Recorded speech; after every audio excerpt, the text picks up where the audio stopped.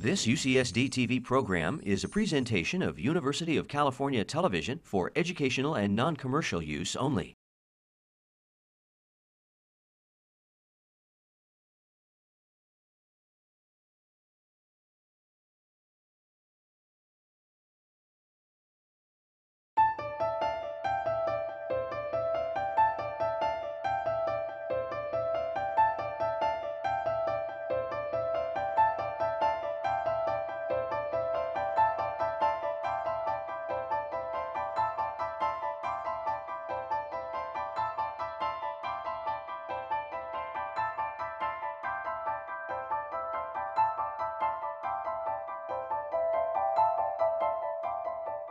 Since anthropogeny is not a normally common word, although many people are getting to know it, I hope, it is the investigation of the origin of humans, and we do that writ large. And I think you'll see today that what we're talking about today is not the actual depth of origin of modern humans, but it does have implications for how that came about.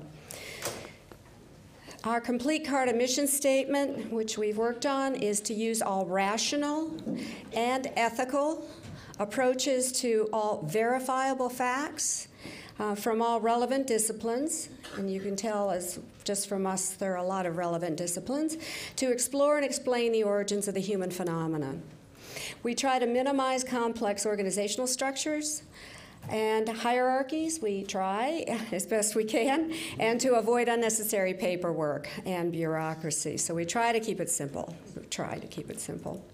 I do want to thank some people because without them, we wouldn't have CARTA and we wouldn't have these symposia that we've been able to carry on. Our main supporter is the Harold and Lila Mathers Foundation, and I would especially like to thank Mr. Jim Handelman, the executive director, and his wife Susan. I'd also like to thank Annette Merle-Smith, who could not be with us today. Now, I will turn this over to the co-chair of today's symposium, Dr. Evan Eichler from the University of Washington. So it's a pleasure to welcome all of you here today. I want to special thanks to the speakers that have come from far and wide to make this symposium an event.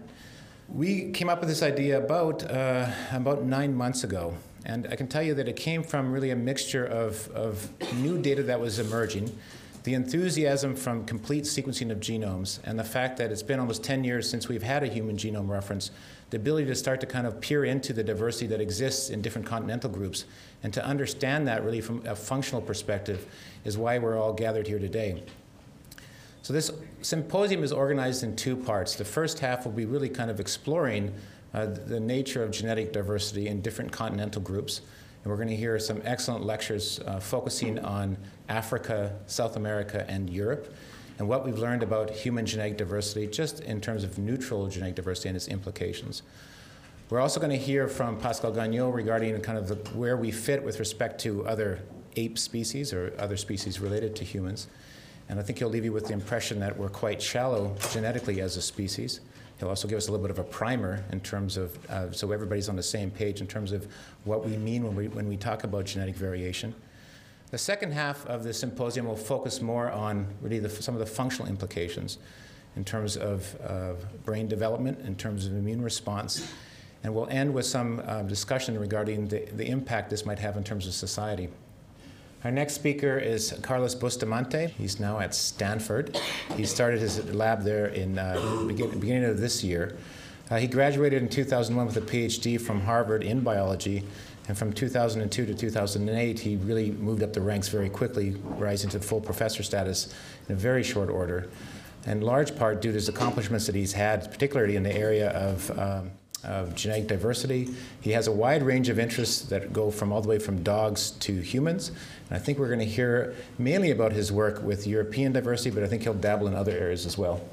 I'd like to begin by hearkening back to what Evan was saying about the technological developments that have arisen since the International Haplotype Map Project and other large sequencing endeavors. So as many of you know, these technological developments have now led to 100 fold, if not more, sort of cost in the reduction in the cost of genotyping. So I used to have a slide on here as to how much it would cost to genotype 1 million variants in the human genome, but it's now gotten to the point that you just need to update it every week because it just becomes cheaper and cheaper and cheaper. And the DNA sequencing has gotten to the same point with complete human genomes. So if we think about the collection of the first complete human genome sequence, it took about 20 years and on the order of $1 billion. The second one took several $100 million. And then from then on, it's just dropped precipitously. We're probably on the range of about $5,000 to $10,000 to sequence a human genome today. Probably at the end of the year, that'll be about an order of magnitude less. So we're really sort of entering this realm in which sort of collecting full genome sequence data is really no longer sort of the barrier to thinking about problems, but rather really sort of thinking about the biological and medical problem that we're interested in. And as Evan was saying, sort of in my lab alone, we've had the tremendous pleasure to work on a wide range of organisms ranging from humans to dog to rice to cattle. And what has made this sort of fun and exciting is that oftentimes we're interested in the same set of questions. So we'd like to quantify genetic differences within and among populations, a very classic problem in population genetics. We'd like to identify the genes underlying traits of interest. So we heard a beautiful study today from Sarah about mapping mutations involved in lactase persistence. In the same way, we'd like to use genome-wide studies to understand genes contributing to disease susceptibility in humans, or morphology in dogs, or milk yield in cattle. Likewise, we'd like to reconstruct the demographic history of different populations and identify targets of natural selection, again, akin to what Sarah talked about today, but really sort of on a whole genome-wide scale, looking at patterns of variation for many different populations. And in particular, I'd like to focus today on the problem of personal genomic sequence and trying to understand what is that we can glean from genotype data and eventually sequence data from about personal ancestry and differences within and among populations. And as a way of motivating this, I've put a figure on here from one of the largest studies to date in medical genomics, namely the Wellcome Trust Case Control Study, which aimed to identify genetic variants associated with 7 different diseases simultaneously. So this is really sort of a paragon of what is being done today in medical genetics. And this was a study led by Peter Donnelly and others. And they, as I said, they looked at bipolar disorder, coronary heart disease, a series of different complex diseases. These are so-called Manhattan plots. Each of these is a chromosome, and the height of these bars is giving you a sense of the statistical evidence for associations among genetic variants in a region and a disease. So for example, there's a hit on chromosome 9 for coronary heart disease. There's a bunch of stuff for Crohn's disease all over the genome. They really didn't find anything for hypertension and so on. One of the main limitations to this sort of research at the moment is that these studies are being done in a small corner of human genomic diversity. In particular, most of the individuals that are being enrolled in these sorts of studies are individuals of Northern European descent. So, and there's now a move to study a host of different disorders, glaucoma, ischemic stroke, and so on. And a huge question is, what is the relevance of the variants that are being found by these studies to other populations? And we heard, again, another wonderful example from Sarah, where the mutation that causes lactase persistence in Africans is quite different than the mutation that it's in the same gene, but it's a different variant than you find in European. So it's a question of how common is this a picture, and how do we really enable a medical genomics on a global scale? And so to answer these questions, we really need to take a look at classical questions in human population genetics. That is, to what degree are modern human populations accessible for medical genetic studies substructured? That is, if I'm running a hospital in Kinshasa or in Caracas or in Karachi, how different are the people that are coming into my clinic, and how can I use that information to design a carefully controlled genetic studies? Second, what are accurate models for describing human genomic diversity? And what is it that we're learning from the latest sort of technologies, both genotyping and sequencing? How can we make use of these data to reconstruct personal genetic history? That is, are we able to learn about the history of our genomes, about those different segments that Pascal was telling us about today from looking at these sorts of data? how do we think about reconstructing ancestry, and will this be necessary and sufficient to allow for mapping of disease mutations across divergent populations? How do we think about, again, this question of enabling a medical genomics on a large scale? And how do we undertake genome-wide association mapping in admixed populations with complex structure? And we'll talk about that in a moment. So the study I'd like to tell you about today is a sort of long-standing collaboration between my lab and GlaxoSmithKline. I don't have any stock in Glaxo, they don't pay me. It just happened to be a collaboration that we had. And the study aimed to establish a resource for studying human population genetics, recent demography, and admixture. We spent several years dealing with this bit, which is trying to get all the data together. I won't bore you with the details. I'll just leave you with this number, which is that when we took two individuals and we genotyped them, 99.5% of the time, we had the exact same genotype for the position. When we started, it was not nearly as good, and we'll leave it at that. So the study enrolled about 5,000 individuals, and this was really one of the largest studies on this scale that looked at global genomic diversity. And in particular, we had 3,200 Europeans from most countries in Europe, with hundreds of individuals per country, or at least dozens of individuals per country. We genotyped 500 African Americans across 500,000 markers, one of the largest studies to enroll African Americans, and we'll talk about patterns of genomic diversity in African Americans. With Sarah, we looked at 200 West Africans that I'll also discuss, Indian Asians, which until this point had never been looked at that scale, as well as East Asians and Mexicans. And I apologize, there was a problem with transferring the file, but hopefully this will go through. And as I said, Matt Nelson led this effort at GSK, and our collaborator John November at UCLA. So one of the big questions in trying to think about these data is that the SNPs that you're looking at, that is those variable nucleotides, aren't random, right? They are sort of drawn from a bizarre kind of constellation of the possible SNPs one could have looked at, and it turns out they tend to favor common variants. And the other issue is that there's a huge amount of data. So if you imagine an Excel spreadsheet, you'd have about 500,000 columns and something like 5,000 rows. There's a huge amount of data, and you can imagine putting a clever undergraduate to look at each of the columns, but they'd soon sort of get bored and go on to a different lab. So we really need to think about ways of grappling with the sort of just magnitude of data. And what I'd like to tell you about is an approach that we've found particularly useful, something called principal components analysis.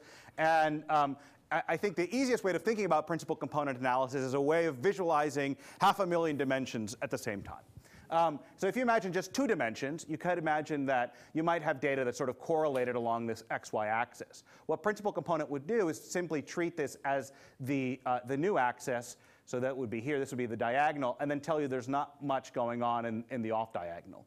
The nice thing about PCA is that if you have clusters in this large 500,000 dimensional space, it will retain that structure and really sort of make that clear. Okay, so now on to looking at 500,000 dimensions of human genetic diversity simultaneously.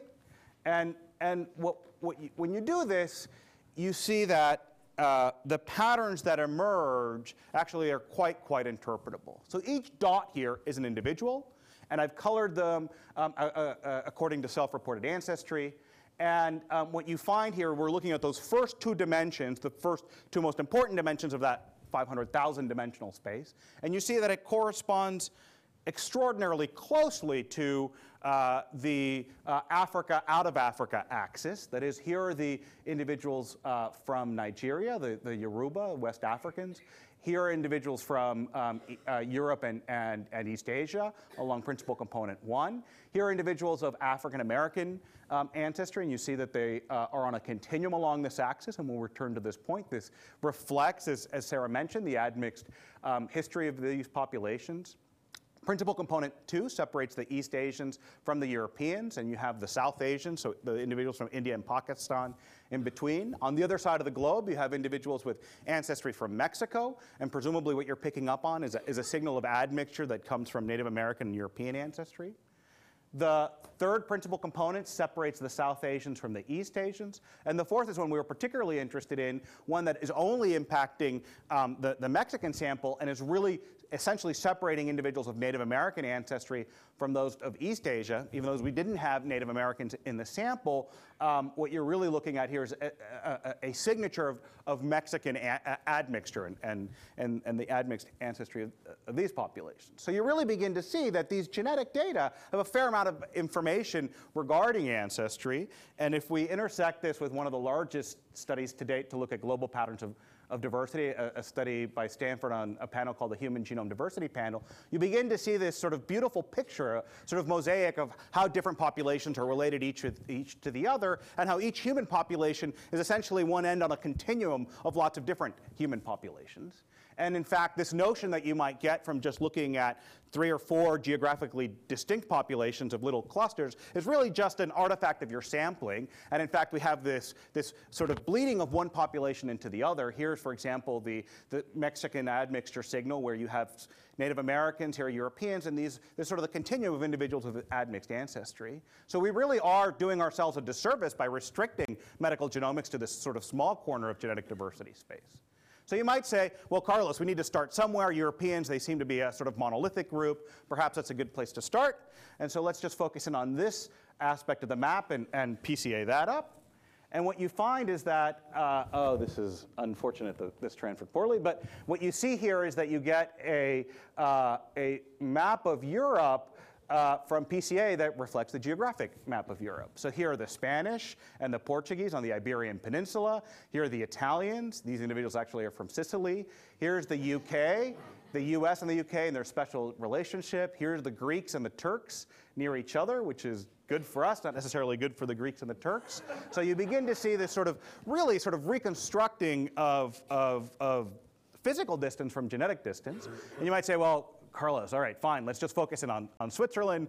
I know that's where Pascal is from. He might be interested in this. So if we do that, you see that even within Switzerland, you have all kinds of population substructure. So the French-speaking Swiss cluster with the French, the German-speaking Swiss with the Germans, and the Italian-speaking Swiss with the Italians. So there is a huge amount of genetic diversity within the human species, and this genetic diversity is really reflecting patterns of migrations and patterns of non-random mating, and these technologies are giving us deep insights into this, and this is something that we really need to first understand, secondly sort of grapple with, and third really kind of interpret well, for the reason that this is just going to become ever more precise. So as I said, we're focusing on patterns from common genetic variants. Now that we're beginning to sequence, you're going to begin to look at rare genetic variants, and those rare genetic variants are likely to be even more diagnostic of ancestry.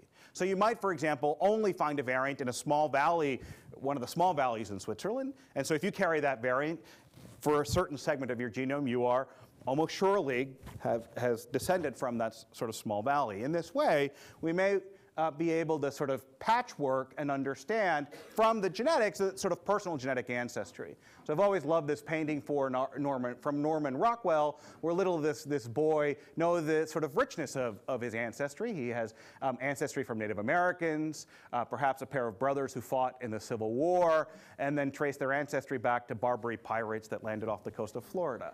So can we get this sort of information? How well can we reconstruct these kinds of patterns?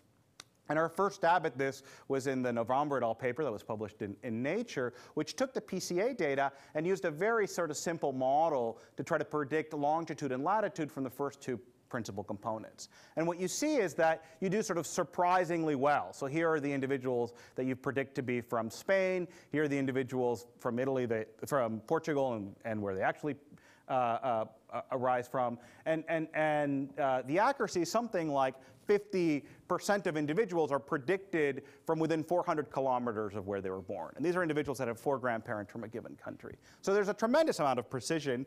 And as I said, as we start sequencing, we're only going to improve on this kind of ability to predict ancestry from genetic data. I'd like now to shift focus and talk a little bit about patterns of genetic variation in African Americans and West Africans. This is, as I said, a collaboration with Sarah Tishkoff and a paper we published earlier this year in PNAS.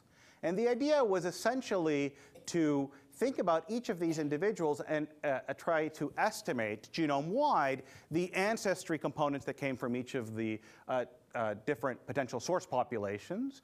And as you know, there's a tremendous interest within the African American community for solving this kind of problem. Due to the barbarisms of the transatlantic slave trade, they've lost a huge amount of their history, and they'd love to understand, can you take segments of my genome and assign them to a particular population in Africa, a particular population in Europe, and so on. And this is the work of Kasia Bricca, just outstanding graduate student in my lab.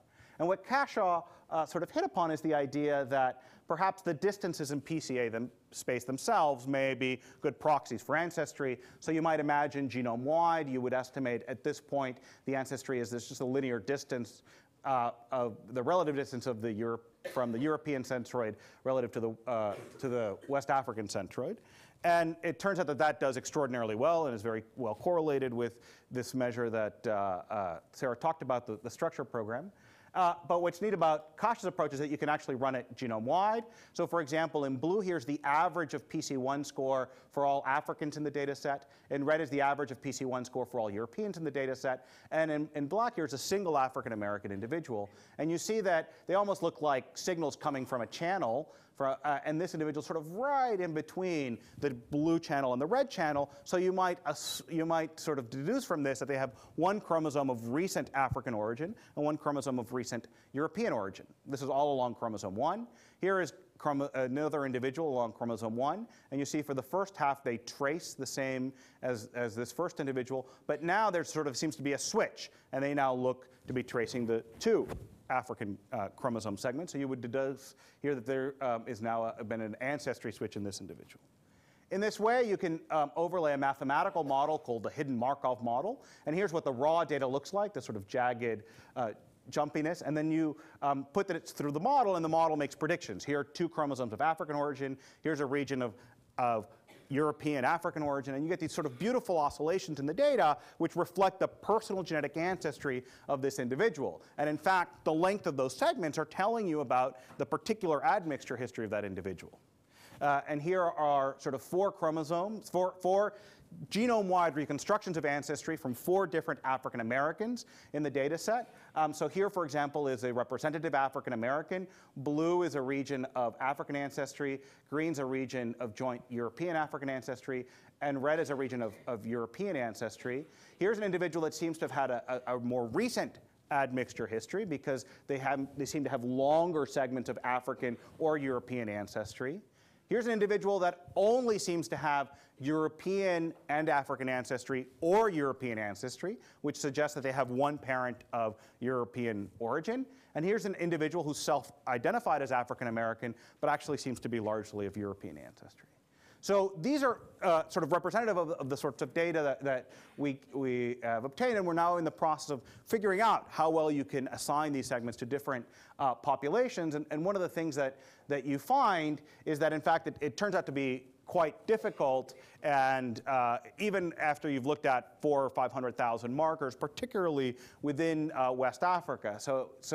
And that could be for two potential reasons. One, SNP discovery in West African populations has not been properly done, so we haven't sequenced enough West African populations to identify markers that can delineate ancestry. Or two, there was a sort of complex admixture and migrations at the time of the founding of African American populations. So what you really have are the coming together of several populations right at the time of the transatlantic slave trade. Okay, I'd like to just finish by telling you a little bit of a story from Latin America. I happen to be from Venezuela, so we've been collaborating now with folks to look at patterns of genomic diversity in the Americas. And what's particularly interesting here, so we've got samples from Puerto Rico, from the Dominican Republic. As you can see here, it shares half of Hispaniola with Haiti, from Colombia, Ecuador, and Mexico. And when you look at patterns of Hispanic Latino diversity, you see that they're sort of all over the place. So just to orient ourselves on the map here, here's the cluster of European ancestry. Here's a cluster of West Africans. Here's the cluster of Native Americans. And here, each of these represents samples from a different country. So individuals from Mexico are primarily on a European Native American axis of ancestry. individuals from Colombia seem to sort of be in this space. They have sort of three-way admixture. From Puerto Rico, a slightly more three-way admixture with less Native American ancestry. And here individuals from the Dominican Republic, which you see essentially look very similar to African Americans in that they are on a European West African axis of diversity, except it's closer maybe to a 50-50 ancestry as opposed to 2080. And this is particularly interesting in the case of the Dominican Republic for the reason that they have historically had a national view of themselves as derived from Taino Indians, which, and in fact, there's a fair amount of discrimination in the Dominican Republic against Haitians. But in fact, they really have an African admixed ancestry, and patterns are different between the European, the autosome and X chromosome, and we can talk about that as folks are interested. With that, I'd like just to summarize and say that new technologies provide fine-scale, genome-wide view of population structure and admixture. It's important to realize that these results reinforce the prevailing view since the 70s that human population structure is largely spatial and clinal. There is sort of no single sort of monolithic clustering by race or any kind of notion such as that. In fact, it's all sort of spatial and clinal. We need to embrace admixture. It's a challenge for genome-wide association mapping, and this sort of personal ancestry reconstruction is quite feasible on a genome-wide scale. And thank you very much. My name is Ajit Varki, and as the co-director of UCSD Salk CARTA, it's my great pleasure to make a few closing remarks to this wonderful symposium. I would obviously like to thank the chairs and all the speakers for a truly intriguing and thought-provoking series of presentations. And of course, special thanks to our major sponsors, the Harold and Lila Mathers Charitable Foundation, and Jim Handelman, the executive director, and Annette Merle-Smith. This afternoon, we've been treated to a fascinating feast of current information on the origin of the human species and our remarkable biodiversity. So it's said that truth is stranger than fiction. Who would have thought that all of us in this room, and in fact all of us on this planet, came from less than 5,000 or 10,000 individuals less than 100,000 years ago? So even while we celebrate the rich diversity of humans, I think we should, with Svante Pääbo, realize that from the genomic perspective, we are all Africans, either living in Africa or in quite recent exile from Africa. So in this regard, I cannot help but close and mention something that I came across last week, and that was a reminder about the upcoming US Census. Question number 9 on the census form asked me to classify myself into this bewildering set of races. And although I'm technically an Asian Indian, as you just heard from Mike, that's really not a very good category. In fact, the part of India that I'm from has not even been tested. So my own ancestry probably involves ancient Dravidians, Indo-European invaders, immigrants from Syria, Chinese sailors, Arab traders, and who knows who else. So I feel that I must instead check the box other. But then I have to make two choices. My first choice is my true ethnic identity, which is culturally westernized, anglicized, naturalized US immigrant, Syrian Christian Malayali from Kerala and the south coast of West India. So I thought about this, and I think what I'm going to do instead, and I would encourage you to tell everyone to do this, let's make a change here and just say human.